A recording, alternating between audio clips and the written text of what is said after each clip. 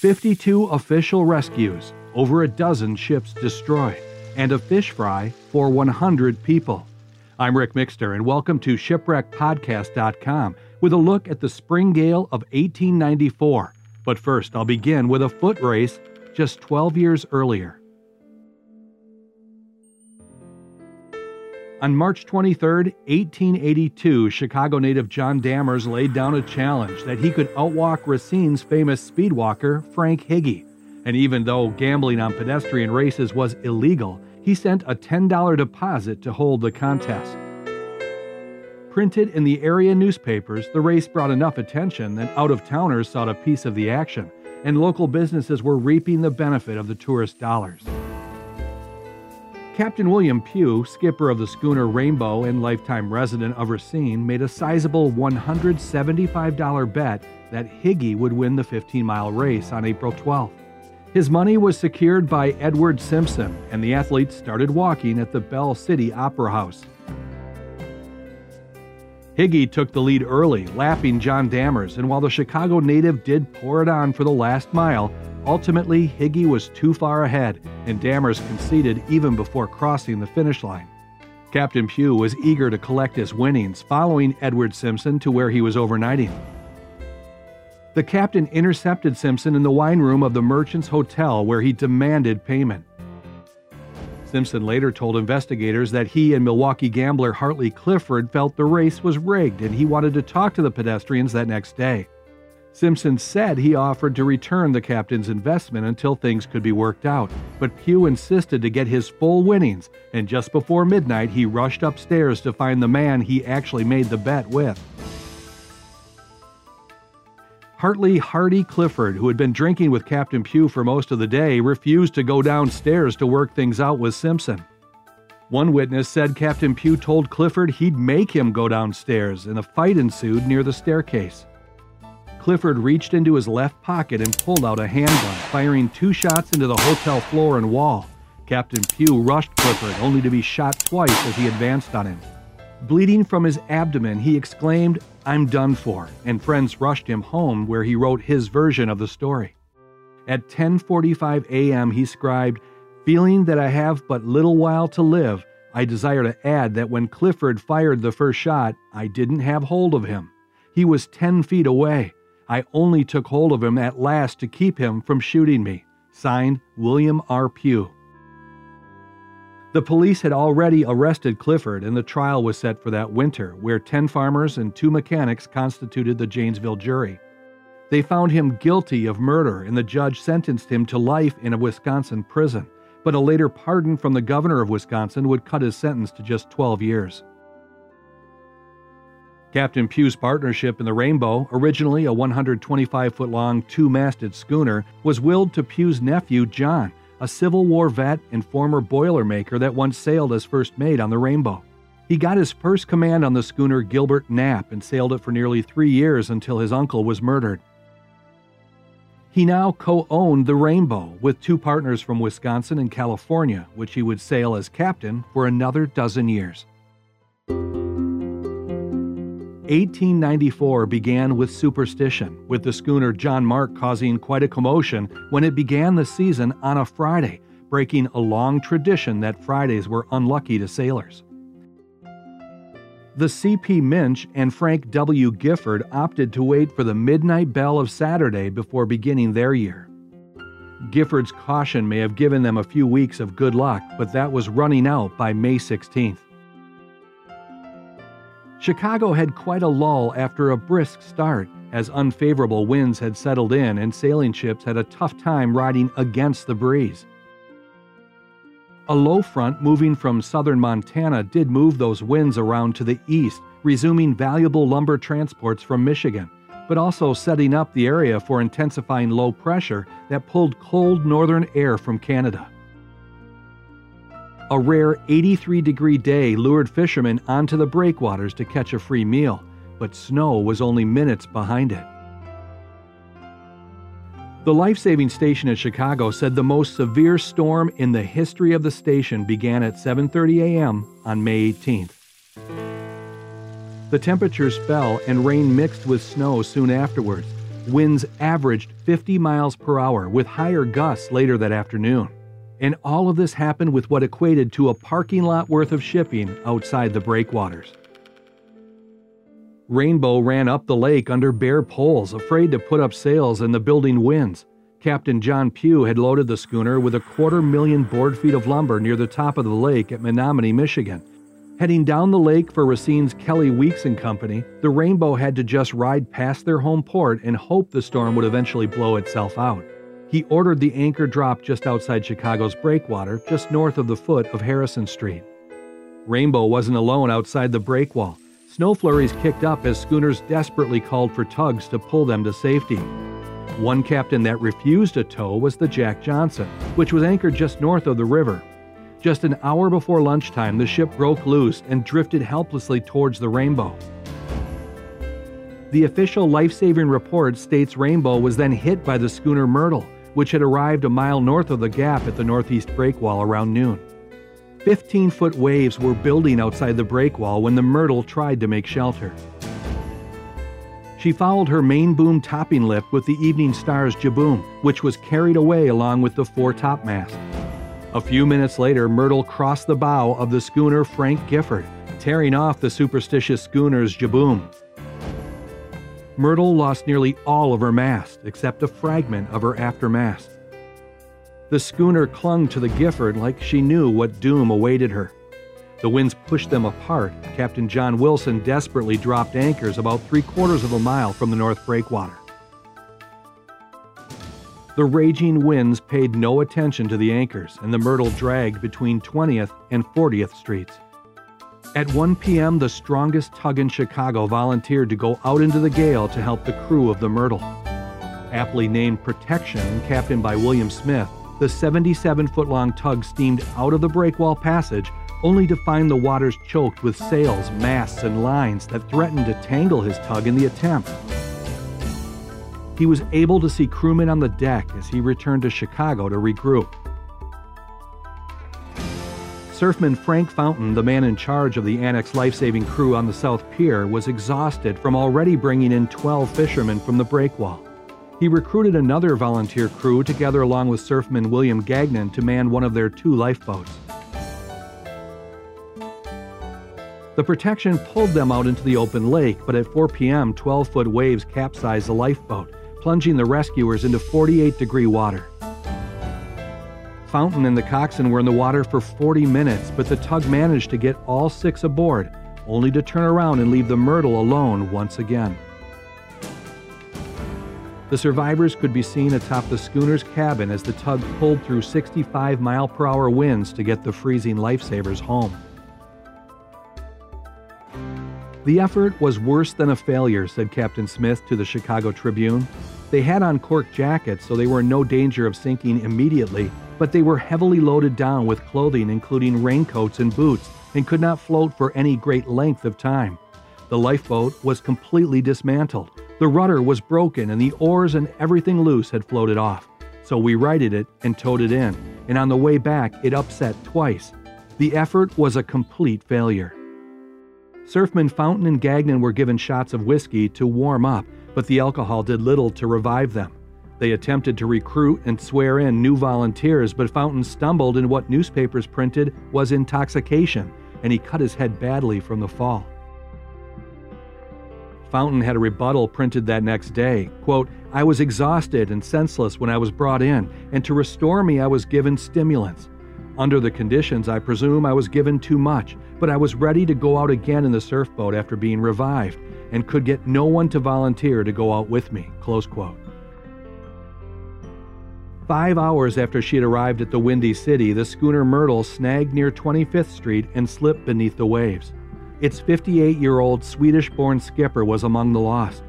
Many locals also knew the first mate, John Bruner, who was a local who owned a saloon on Milwaukee Avenue. Business had been slow, so he offered to help his friend Captain Wilson, and the trip proved to be his last. At the mouth of the Chicago River, there were many mariners wishing the main life-saving post hadn't been relocated to Jackson Park, about 8 miles south of the river. A brand new station and Weather Bureau building was built and staffed for the World's Fair Exposition, where lifesavers put on 3 shows a week. 24 million people experienced the importance of a life-saving station, but when the worst storm in Chicago's history came ashore, the rescuers were too far south to be of any help. Adding to the frustration was the fact that the station's telephone was removed after the fair, cited as too expensive. A runner was employed to get word to the station in an emergency. Surfman Fountain may have been out of commission at Chicago, but his partner William Gagnon did get in another shipwreck. He and George Mallett warmed up from their own wreck in Lake Michigan, and they arranged for an Illinois Central flat car to pull the remaining lifeboat south to 26th Street, where the Jack Thompson was going aground. At 3:25 in the afternoon, the alarm was sounded at Indiana Avenue and 22nd Street, and Marshall Townsend and 12 men from Truck 4 ran from the station to the shoreline to help. They tied a rock to a rope in order to throw it against the punishing winds, and after a few tries, they managed to get it on the deck of the Thompson. Fireman Edward Kennedy had to be rescued himself, brought to shore half dead by his fellow firefighters. Captain Thomas Williams was the last to leave his boat, leaping from the stern and joining 5 other survivors on the beach. The cook, Charles Cauchier, fell into the water and hit floating lumber, which pushed him underwater. Surfmen Mallett and Gagnon were too late to help the cook of the Thompson, but their timing was perfect for a small raft that had floated for several miles and was now approaching 26th Street. That raft contained Captain Pugh and the remainder of the crew of the Rainbow. How they ended up separated from their crewmates is part of a thrilling rescue. Captain Charles Roach of the tug Molly Spencer had witnessed the crash of the Myrtle and Rainbow, and they sped out to help the crew that seemed to be in the worst shape aboard the Rainbow. His rescue attempt would be all that more difficult as the derelict drifted past the breakwall, where massive waves were blasting over the rocks. With a hole in her side, Rainbow settled to her decks, and the men were ready to climb into the rigging when the tug came near. Captain Roach convinced several of the crew to jump into Lake Michigan so he could get them, but the captain of the Rainbow refused to jump. Crewman Thomas Johnson cut himself free of the ropes he had tied to keep him fastened to the Rainbow, and he jumped into the freezing water. The tug threw him a line and he was recovered. His brother Anthony soon followed, as did John Anderson and first mate Samuel Martin. The mate missed the rope and a wave pushed him away, but the tug chased him for several hundred yards and eventually brought him aboard. Samuel Martin had been on 2 shipwrecks prior to this one, as captain on the Laurania when it sank north of Milwaukee in 1893, and skipper of the Persia when it was lost near Racine that next month. Unbelievably, he was on 2 more shipwrecks after the Rainbow was lost. He was captain on the Silver Lake when it was hit by a car ferry in 1900, and then lost the schooner Michelson in October of 1901. Martin had barely been dragged aboard the Spencer when a big wave dropped on the tug, breaking out the pilot house windows. Another 2 waves pounded the steering gear and threatened to sink the tug, so Captain Roach opted to return to shore, leaving Captain Pugh and 2 others still on the sinking schooner. At 4:30 in the afternoon, reporters climbed to the top of what was dubbed the largest building in America, the Auditorium off Michigan Avenue. From their 18-story perch, they could see much of the waterfront, and an artist sketched the destruction witnessed just a half-mile away. One of the most striking was the Evening Star, breaking up and floating towards 27th Street. Evening Star had started from Chicago 2 nights before the storm, heading for Charlevoix, Michigan. Captain Manning Kilton found the storm too much to handle about 50 miles out, and he turned around to return to Chicago to hide behind the breakwater. The winds became so unmanageable that the crew hoisted a distress signal that could be seen from the government pier, but the tugs were busy trying to bring in the big propeller Merrimack into the harbor. Evening Star drifted with the wind, and at 25th Street she came to an abrupt stop within 25 feet of the stranded schooner Jack Thompson. Snagged on the bottom, the men promptly climbed into the rigging, and local policemen waded into the water to pull all 5 to safety.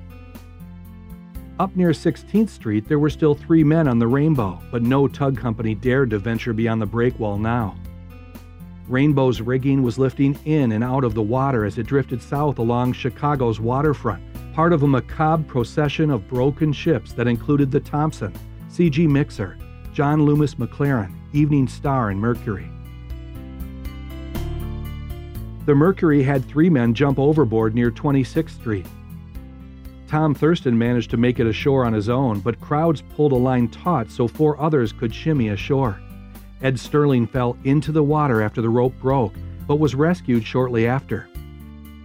You can learn more about the Mercury and Captain Sterling in my new book, Bottled Goodbyes. I'll have a website you can order it from at the end of the story. Left on the wreck of the Rainbow were Captain Pugh, Thomas Williams, and Jacob Knutson. 3 hours they drifted southward from Van Buren down to 16th Street, and the crew were seen rubbing the captain and pounding on his feet to stimulate what the papers called his waning vitality. Shortly before 6 p.m., one of the men in a yellow oilcloth coat ran forward. Rainbow was breaking up past Lake Park, and the crowd shouted, "There they are! They're on a raft!" 50 yards south of the Rainbow's broken hull, on a little yellow patch of lumber fastened to a hatch cover, 3 men were seen bobbing in the waves. 2 men were standing upright. One sat clinging to his crewman's knees. On shore, the train chased the raft, which was 200 yards from shore and too far to shoot a line. Worried the raft would be dashed against the seawall, several men waded up to their waists at 16th Street, but the distance was too great. Now the growing crowd blocked the tracks and the train was brought to a stop. Even the roofs of the train cars had people on them. The sighting of the men was welcome relief, as the co-owner of the Rainbow had already been telegraphed that Captain Pugh had been lost. The truth was that local residents were jumping into the near-freezing lake to pull storm victims out. Electrical engineer William Havel swam 80 feet to reach the raft, punished by sticks of lumber that bashed against his head. Havel told Captain Pugh to jump in, and he caught them, and the duo were pulled ashore. An African-American named E.J. Willis made the second rescue, snatching Thomas Williams from the makeshift float and returning ashore. The tracks were cleared, and Havel jumped aboard the train to catch up to the raft once again, jumping in to take Jacob Knutson to safety. All were loaded into a patrol wagon and taken to St. Luke's Hospital. Knutson at first refused whiskey, saying he didn't drink, but sipped it on doctor's orders. Williams later told reporters, quote, "I'd never had an experience such as this in 24 years of sailing. We'd almost given up hope when we sighted the hatch cover floating close by," close quote. The tug Molly Spencer had attempted to tow a 130-foot schooner earlier in the storm, but the 2 tow lines to the CG Mixer broke and Captain Henry Abbas didn't have a third. He waved the tug off and dropped anchors, the heaviest being a 1,900-pound hook that snapped off in the gale. They spent the day drifting past Chicago and were now nearly on a collision course with the new pier built for the World's Fair. Loaded with hemlock ties at St. Joseph Island in northern Lake Huron, they had been in the storm for 12 hours, and in desperation the crew hoisted a foresail to try to keep them off the beach. It was shredded in the 60-mile-per-hour winds. Near the fair's Art Palace, they rigged a flying jib, but had the same result.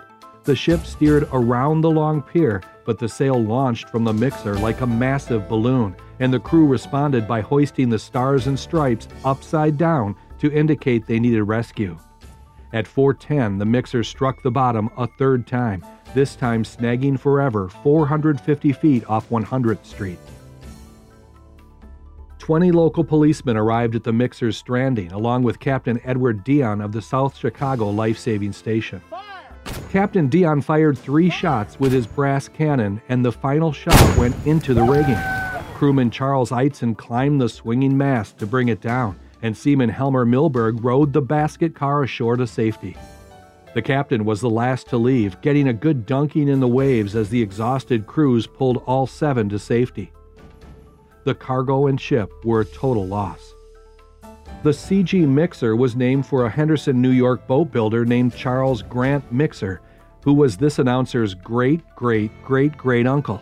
He died in 1868, and it's likely the wreck was removed when Calumet Harbor was dredged just a few years after the storm, but there is a chance its broken keel is still out there. It was nearly 6 p.m. when the schooner John Loomis McLaren drifted into shore near 27th Street, piling up near where Mercury grounded. The remaining crew of 6 were rescued by officers of the Cottage Grove Avenue station, where 10-year veteran Patrick Garrity nearly drowned, saving 3 men. He wore a rope as a belt that was used to pull him back ashore with each survivor. Captain Johnson said after the rescue that his first mate, Joseph Spolin, had been killed that morning when a piece of timber hit his head in the storm.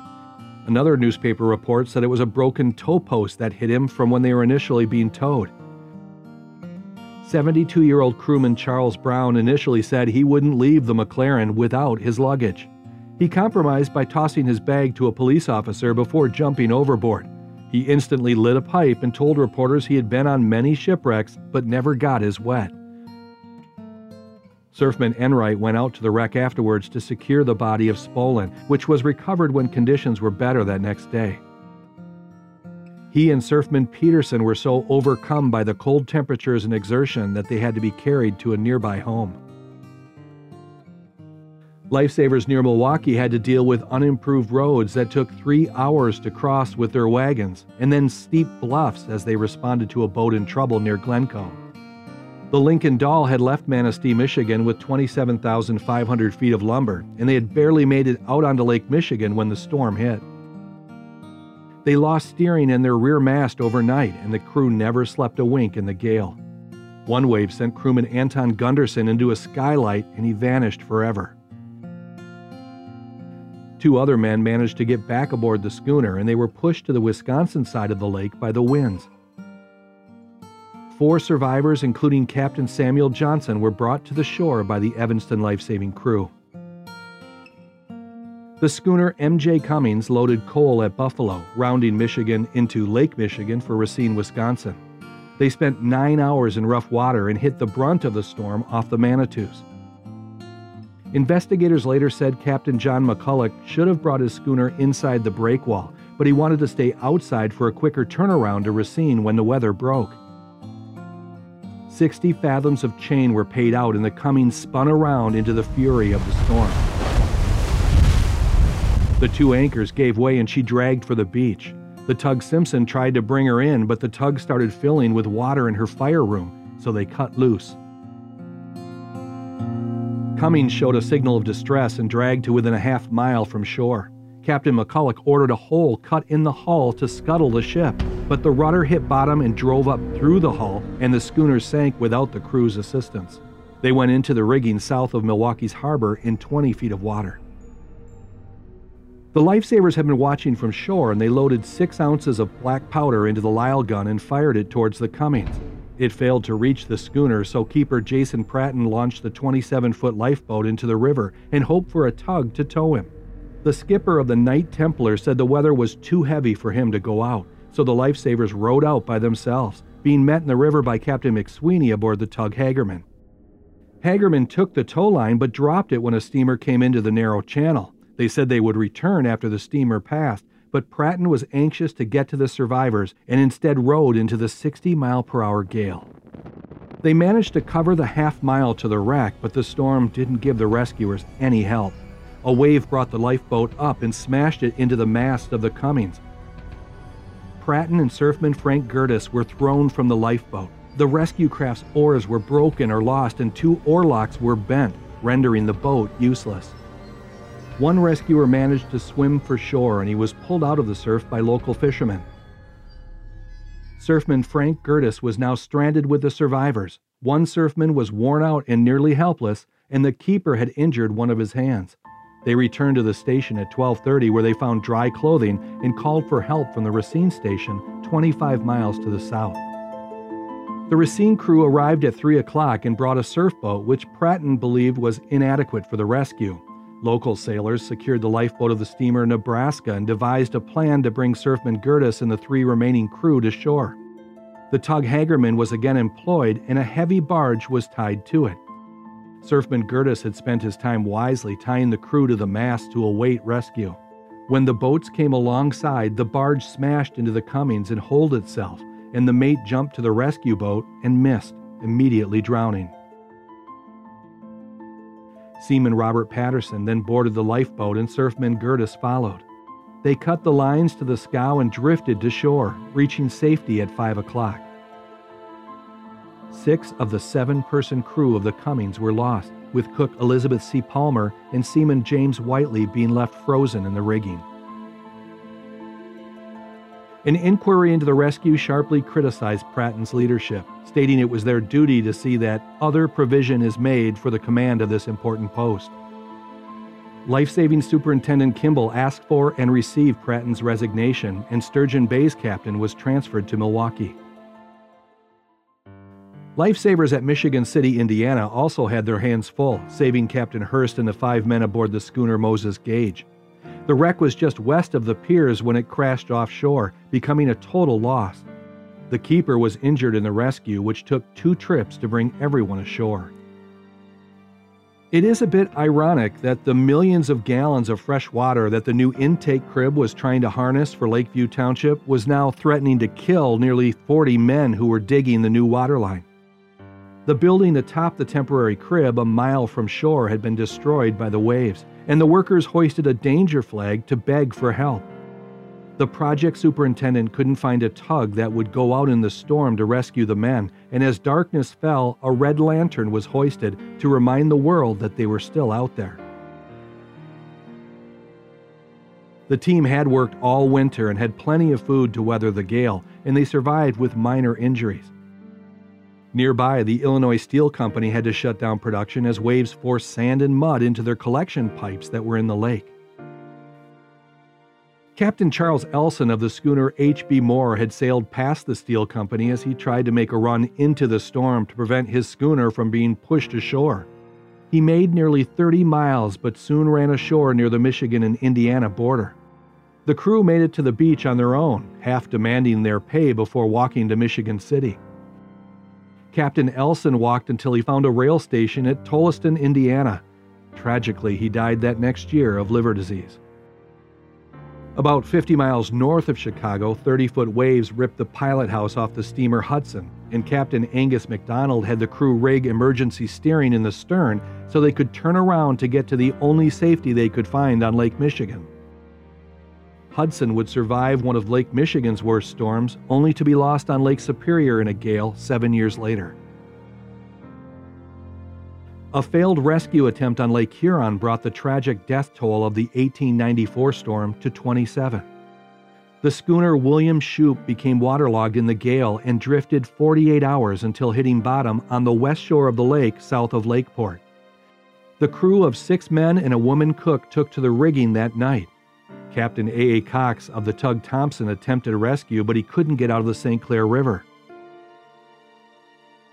A yawl was launched with local sailors Angus King, Captain Henry Little, William Lewis, marine reporter Daniel Lynn, and Barney Mills. Their timing was good as conditions allowed them to be assisted out into the lake by the tug Thompson, where they were towed to within a mile of the wreck. Drifting with the wind, they approached the Shoup but snagged under a timber from the wreck and a wave flipped them over. Captain Cox had told the men to wear life jackets, but they all refused to put them on, and now they were fighting for their lives in the stormy waters. Only Daniel Lynn made it to shore, a 3,000-yard swim to where Charles Conkey and Mark Chubb Randall waded out with lines to pull his lifeless body in. It took a doctor over a half hour to revive Lynn.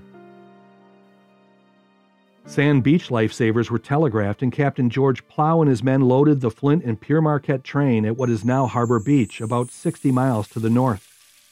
The tug Thompson again helped with the rescue, leaving at 2 o'clock with the lifesavers in tow. The crew was taken out of the rigging and landed on shore at 5 o'clock. Daniel E. Lynn received a gold life-saving medal March 3, 1897, and news articles mentioned he had 27 rescues to his credit. Several of the lost crew were eventually recovered and buried in Lakeside Cemetery. Captain Henry Little, brother of the captain of the Shoup, was never found. Pieces of the shipwreck reportedly came ashore, and the rudder was recovered and put on display at Port Huron Museum in the 1960s.